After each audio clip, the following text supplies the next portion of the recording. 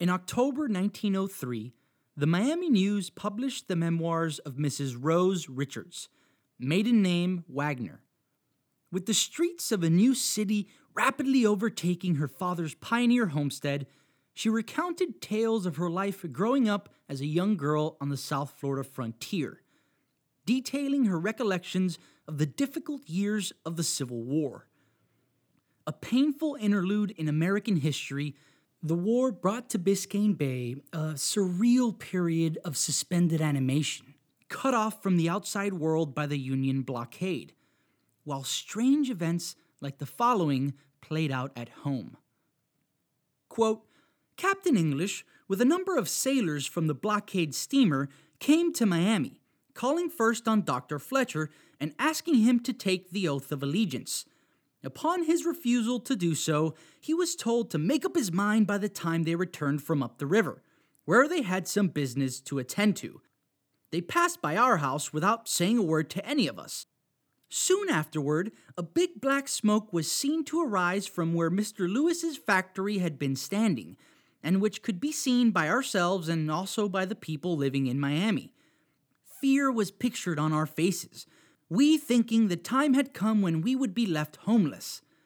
The same thoughts were uppermost with nearly everybody, and no wonder suspicion ruled supreme with one and all. Thank goodness we were not disturbed by this party.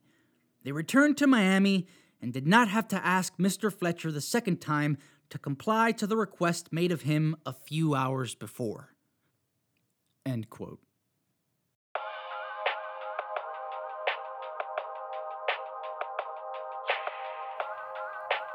Welcome to the Story of Miami. Episode 15, A House Divided.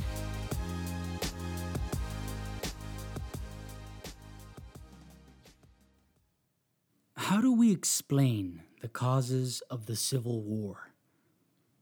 The intricate details of the events that led up to the secession of the southern states are hopelessly beyond the reach of our humble Miami story.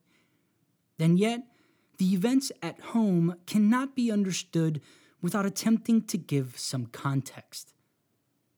At its root, the reason for the war was simple. It was no longer possible for the growing nation to ignore the dark ulcer at the heart of its success. The barbaric forced migration of millions of Africans, their savage enslavement and reduction to mere property, the bondage of their children and their children's children for countless generations, the buying, selling, and reselling on the auction block, the ripping apart of families, the sadistic forced breeding, rape, and torture, the driving beneath the whip and the chain in the fields, and the near total obliteration of all identity. America's pathway to domination is marred by countless stains, but it is these, perhaps, that have exacted the greatest cost, whose toll we must pay to this very day with the anger and inequity that still runs through the fractures of American society. At its core, slavery was an economic phenomenon. Indeed, it was the awesome economic power of free labor that had built the entire New World over the course of many centuries, the long-standing scaffold that had borne the weight of two continents as they grew to enormous proportions. But by the time the United States was born, the northern colonies had developed a more diversified economy of manufacturing, finance, and other skilled services, and thus lessened their dependence on large quantities of unskilled labor. The moral outrage of God-fearing people had slowly gained a foothold in the North, and a decades-long process of abolishing slavery took place. Many northern colonies entered the nation as so-called free states, and most of the others got there eventually. But in the agricultural economy of the South, slavery had remained entwined with the very bedrock of society, and by the mid-1800s had reached truly extraordinary dimensions, a wretched knot by which unspeakable brutality and unprecedented prosperity had become impossibly entangled. The invention of the cotton gin in 1793 had put this engine of profit into overdrive, allowing production of the highly sought-after cotton crop to be limited only by how much land could be cultivated and how fast enslaved people could harvest it. Cotton plantations had swept across the land, replacing all other crops, and with financing from as far away as London, this lucrative trade had grown to enormous global proportions, with sophisticated cotton corporations and layers of middle managers whose prime directive was to ensure the slaves were driven as hard as possible. King Cotton, as it was known, ruled the Deep South, and the plantation owners grew impossibly rich, rising through the ranks of Southern society to control the highest offices of government from Virginia to Texas. Even farther south than the South was Florida, which had been touched by slavery in singular fashion. Beyond the horrors of the cotton plantations, Florida, under British and Spanish rule, had been a safe haven, a sanctuary for runaway slaves who risked death to disappear across the border, where they encountered kindred spirits in the Seminoles. As we've learned previously, many had finally emerged from the hammocks when they reached Biscayne Bay, making their final escape to the Bahamas from Key Biscayne. It was this loss of valuable human property to Florida that had been a key factor in the First Seminole War, and the snatching of the unruly territory from Spain at the end of that conflict. With Florida finally in U.S. hands, it was only natural that the slaveholding culture of the neighboring cotton states poured across the border, and before long, prosperous cotton plantations surrounded the capital of Tallahassee, which became the epicenter of Florida's cotton and slave economies. We find here the beginnings of the modern dichotomy between North and South Florida culture. While Southern society quickly overtook North Florida, it had been buffeted back by the constant warfare with the Seminoles and prevented from propagating down the length of the peninsula. The sparse population of South Florida had retained an air of something different. Oriented towards the sea, the people of the Keys and Biscayne Bay were exposed to a rich diversity of characters from all over the world, instilling in them a relatively progressive outlook on people of different complexions.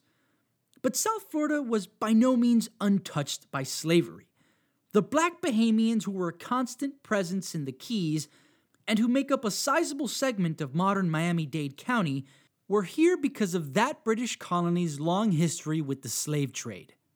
Anecdotes from contemporary writers are riddled with casual mentions of slavery, such as one account of Jacob Hausman, who, after the Indian Key Massacre, quote, cleared out for good, took everything he had left to Key West to sell at auction his Negroes, boats, and vessels, end quote. But even closer to home, we have met in the personages of Richard Fitzpatrick and his nephew, William English, true Southern planters from Charleston, a bastion of the Deep South, whose slaves worked the fields beneath the towers of today's Central Business District and were housed in the oldest building that today stands in Miami-Dade County, William English's Longhouse. Slavery had been one of the most contentious national issues since the country's inception, but it was the rapid outward expansion of U.S. territory that brought it to a boil. As new lands came under U.S. control, the question of whether the barbaric practice would be allowed in those territories came up again and again. The issue was not just a moral one, but also a political and cultural one. As more slave states joined the Union, anti-slavery elements in the North began to fear the growing power of the, quote, slaveocracy, which they were concerned could come to dominate the federal government and send the nation irreversibly towards a dystopian future. Meanwhile, the Southern states feared, not without reason, that Northern control of Congress would allow free state industrialists to move in and monopolize the development of Southern infrastructure, reaping the profits while slowly undermining the Southern way of life. For decades, the issue had been kept at bay by a series of compromises designed to maintain the balance of power, and in the meantime, the moral, legal, and political debate played out across the nation and in the halls of government. But as time went on and the organization of the Western Territories continued, growing dissatisfaction and violent outbursts made it harder to deny the intractability of the problem.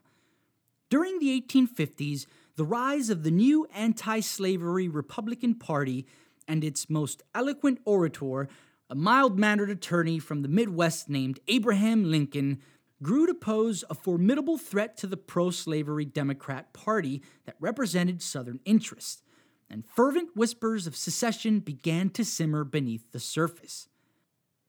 Things came to a head with the presidential election of 1860, which Lincoln, who opposed the expansion of slavery into new U.S. states and territories, won. Feeling their backs were against the wall, the Southern states turned to desperate measures, and in quick succession, 7 states, South Carolina, Mississippi, Alabama, Georgia, Louisiana, Texas, and Florida, declared their membership in the United States null and void, and combined to create a new nation, the Confederate States of America. In the coming months, they would be joined by Virginia, Arkansas, North Carolina, and Tennessee. Refusing to recognize the Confederacy, President Lincoln declared secession illegal and its leadership outlaws. He ordered all forts in the South to be held. When Confederate troops moved to take Fort Sumter in Charleston Harbor in April 1861, they met resistance and fired upon the Union troops occupying the fort.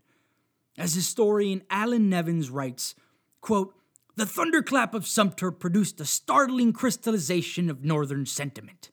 Anger swept the land. From every side came news of mass meetings, speeches, resolutions, tenders of business support, the muster of companies and regiments, the determined action of governors and legislatures." End quote.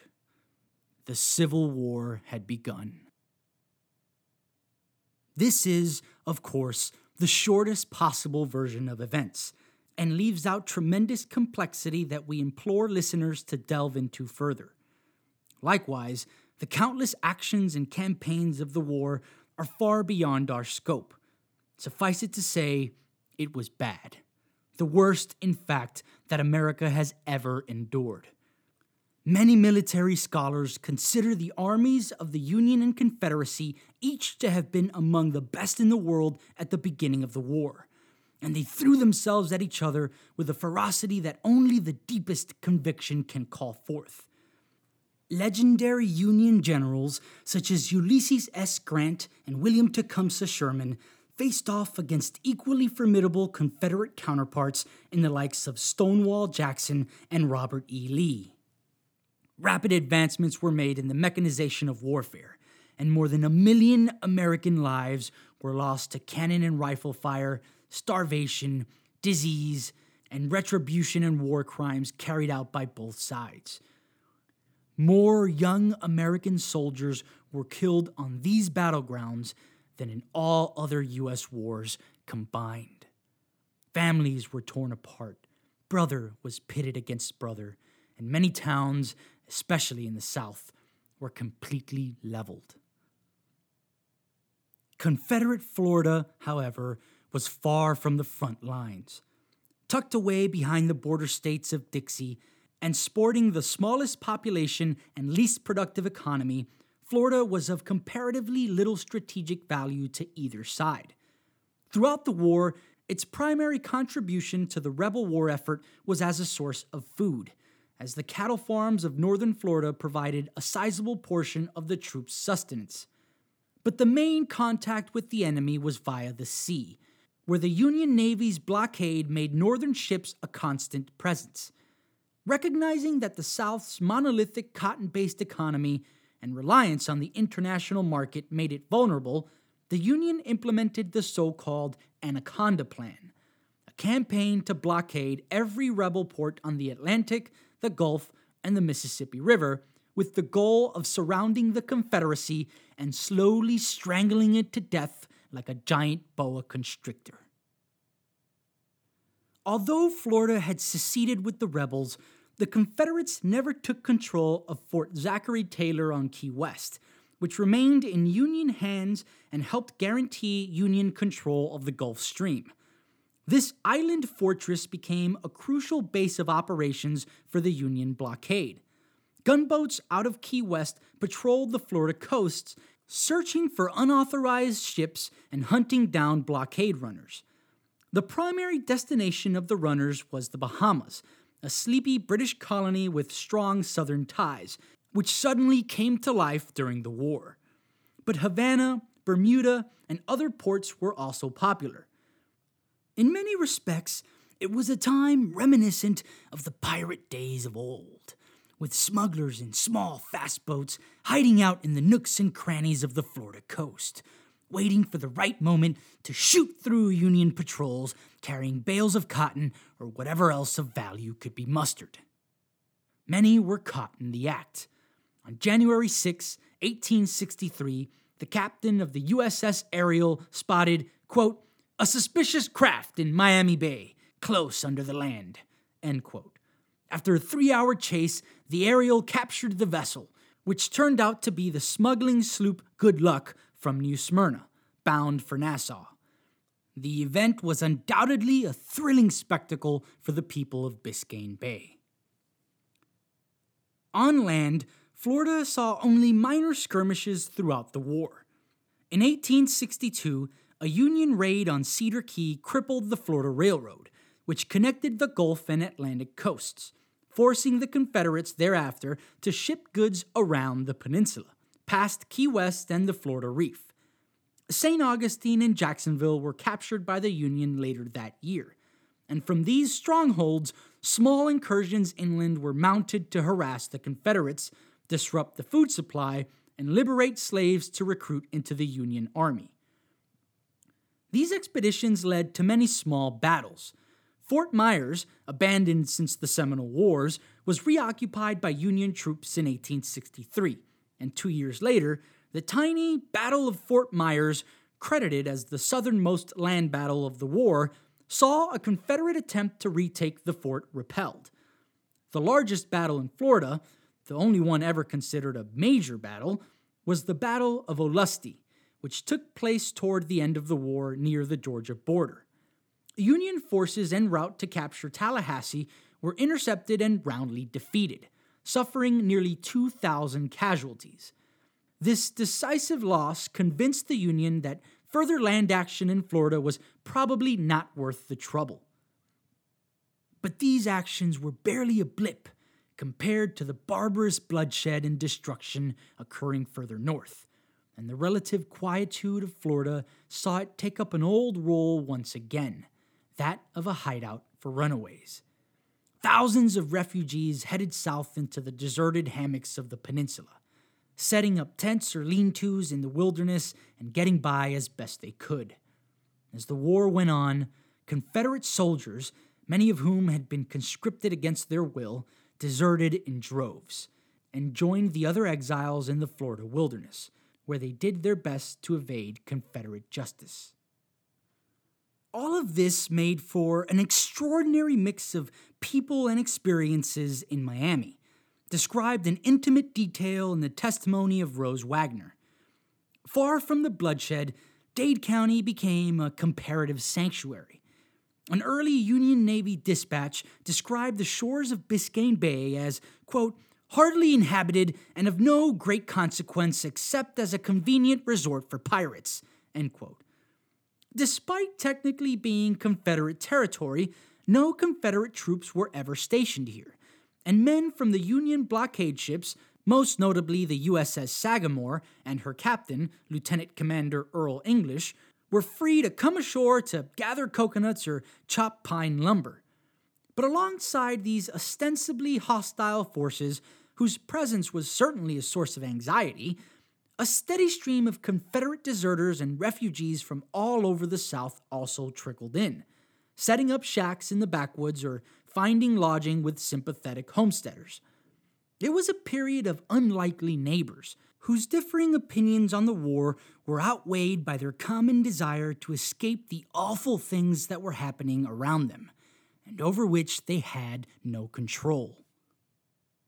Rose Wagner's father, William Wagner, was a distinguished member of the intrepid Miami community at the time. After being wounded in the Mexican-American War, he had brought his family to the mystic frontier of South Florida when his old unit was stationed at Fort Dallas for the Third Seminole War. Here he had sold goods to the Army and prospered, purchasing a homestead in what is now Overtown. The Wagner's house stood near where a small tributary, known today as the Siebold Canal, joins the Miami River. But the original name for this waterway, Wagner Creek, is still in common use today. It was on the banks of Wagner Creek that young Rose spent her girlhood. She was only 8 when the first clap of cannon fire rang out at Fort Sumter, but her recollections of the experience, supplemented by military dispatches and other contemporary accounts, paint a rich picture of those difficult years. Opinions on the war and the allegiances of the residents were certainly as varied as the rest of the nation. Dr. Fletcher, for example, was an outspoken Confederate sympathizer who eventually came under Union suspicion as a co-conspirator with the blockade runners. Other residents actively supported the Union, such as Isaiah Hall, who lived near present-day Matheson Hammock Park and became a pilot for the Union Navy, helping the blockaders navigate the treacherous shallow waters of the bay. Theodore Bissell, a prominent resident and former Dade County representative, also sided with the Union and moved to Key West, from whence he provided useful intel about the environment around Dade County. Sadly, the war claimed the life of at least one resident, Dr. Fletcher's son, Robert. Fighting in the Confederates' 4th Florida Infantry, the boy was witness to the horrific bloodbath at the Battle of Stones River in Murfreesboro, Tennessee, where he was captured by the Union. He died in the overcrowded prisons of Camp Butler in Illinois. Perhaps the single most notable event to occur here was the destruction of the lantern at the Cape Florida Lighthouse. In the opening days of the war, a gang of rebel partisans from St. Augustine made their way down Florida's east coast, taking out each light along the way. After darkening St. Augustine, Cape Canaveral, and Jupiter, they came to Cape Florida on the night of August 21, 1861. They masqueraded as messengers from Key West and succeeded in tricking the keeper, Simeon Frau, into opening the door. Once inside, they held Frau and his assistant at gunpoint while they dismantled and destroyed the expensive lighthouse lens and lantern. Sparing their captives' lives, the partisans then departed, and soon thereafter, Simeon Frau withdrew to Key West to wait out the rest of the war. The loss of the light was, indeed, somewhat of a setback to the Union. The darkness caused the loss of several ships throughout the war. In 1863, for example, the Union troop carriers Lucinda and Sparkling Sea were both lost in a single week. Like elsewhere in Florida, the blockade had a suffocating effect on Miami. At its commencement, the mailboat from Key West, which was the lifeline that also brought supplies, ended. Unauthorized trips on the water became dangerous, and, other than the occasional nerve-wracking visit by Union troops, the small Biscayne Bay community became more isolated than ever. News about the war's progress was rare, and residents weathered much of the ordeal knowing nothing of its developments. All commerce stopped, and families became destitute, forced to make do off the land. Wartime diet was reduced to staples that could be produced locally, such as fish, potatoes, and pumpkins. And Rose Wagner writes of being, quote, compelled to sit down to a dish of Kunti starch scalded in clear water with nothing else to fill up, end quote. Insulated from the abject devastation of the major battlegrounds, the specter of starvation was probably not quite the menace that took so many civilian lives elsewhere, but basic provisions were scarce enough to compel many to move away.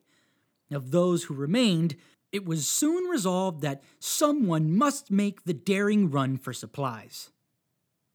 Smuggling from Biscayne Bay is a hallmark of our history, beginning with the old pirate hideouts of Black Caesar's day.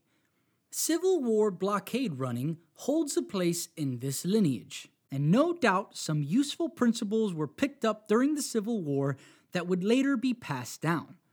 Miami's first prolific blockade runner was John Adams, who lived near the Everglades on the South Fork of the Miami River. On multiple occasions, he took advantage of the darkened lighthouse to slip right through the Union's fingers. He was active throughout the Florida coast and was soon on Union radar, leading to a cat-and-mouse hunt which ultimately ended with his capture and imprisonment in Key West. Soon thereafter, George Lewis took over the role of runner for the community. A man with deep ties to the area, his family owned one of the original Spanish land donations south of the river. Before the war, Lewis had gone into the Coontie business with George Ferguson, eventually buying out Ferguson's interest in the Coontie mill. But soon, he too drew the ire of the Union Navy. This situation led to the menacing destruction of the Coontie mill by Captain English and his men, as documented by Rose Wagner in our opening scene. George Lewis was eventually captured in January 1864 while hiding out near Fort Myers, but his old business partner George Ferguson, by now a respectable name in Key West, vouched for him and soon got him released. Many more stories exist of these days in Dade County, but the saga of the Civil War is a long one, and we must move on towards its final act.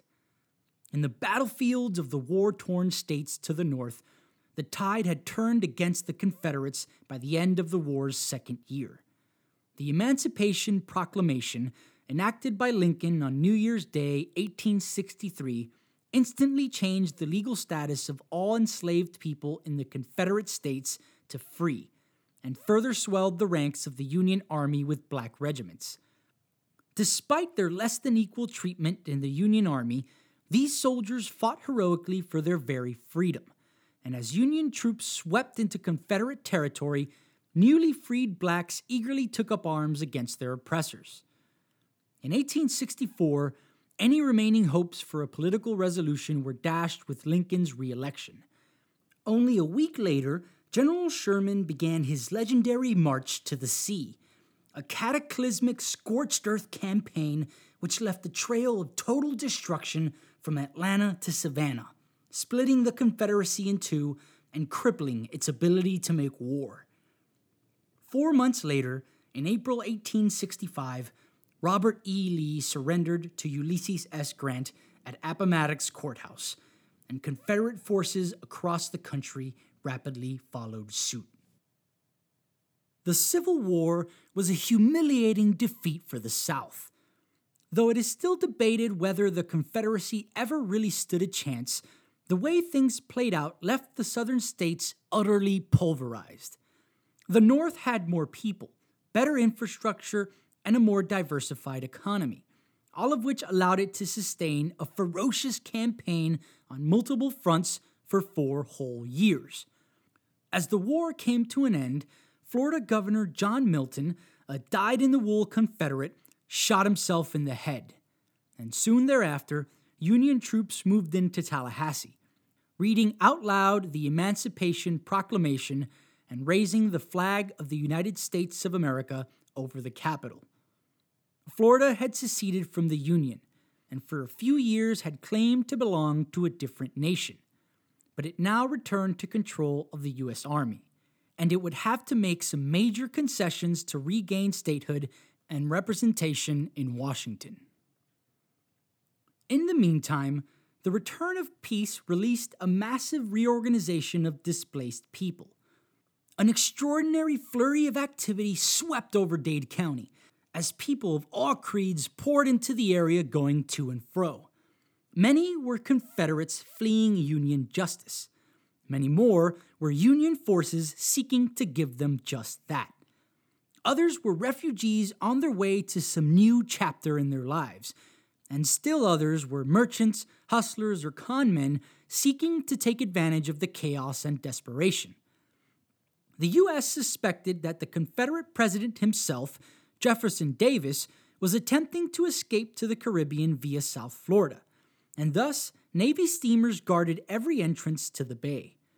Although Davis was quickly captured in Georgia, his Secretary of War, John C. Breckinridge, did pass through Biscayne Bay, he and his party disguising themselves as wreckers as they made good their escape to Cuba. A member of this party wrote the following vivid description of their approach to Fort Dallas. Quote, "As we neared the small wharf, we found waiting some 20 or 30 men, of all colors, from the pale Yankee to the ebony Congo, all armed. A more motley and villainous-looking crew never trod the deck of Captain Kidd's ships. We saw at once with whom we had to deal. Deserters from the army and navy of both sides, with a mixture of Spaniards and Cubans, outlaws and renegades. A burly villain, towering head and shoulders above his companions, and whose shaggy head scorned any covering, hailed us in broken English and asked who we were." End quote. Breckinridge's party of refugees narrowly avoided detection here. They succeeded in procuring some provisions before disappearing across the sea. In the days that followed, the various comers and goers also dispersed, continuing on to wherever they were headed. The refugees went home, the soldiers departed, and the peddlers of wares evaporated. Many of Miami's homesteaders themselves even seemed to have disappeared, perhaps drawn by new opportunities opening up in the now destitute South. With the war over, peace once more returned to Biscayne Bay. As abruptly as the hubbub began, a near total silence settled on Dade County, which reached one of the lowest populations it had ever seen, and it awaited, once again, the chance to fulfill its destiny.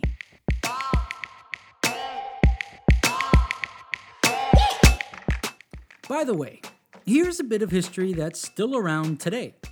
The Wagner's house, which stood at its original location near the Colmer Metro Rail station for more than 120 years, was moved in 1979 to make way for the Metro Rail. Preserved by the Dade Heritage Trust, this wood-framed building, an exemplar of antebellum Miami architecture, can now be found beside the Fort Dallas Longhouse at Loomis Park by the Miami River.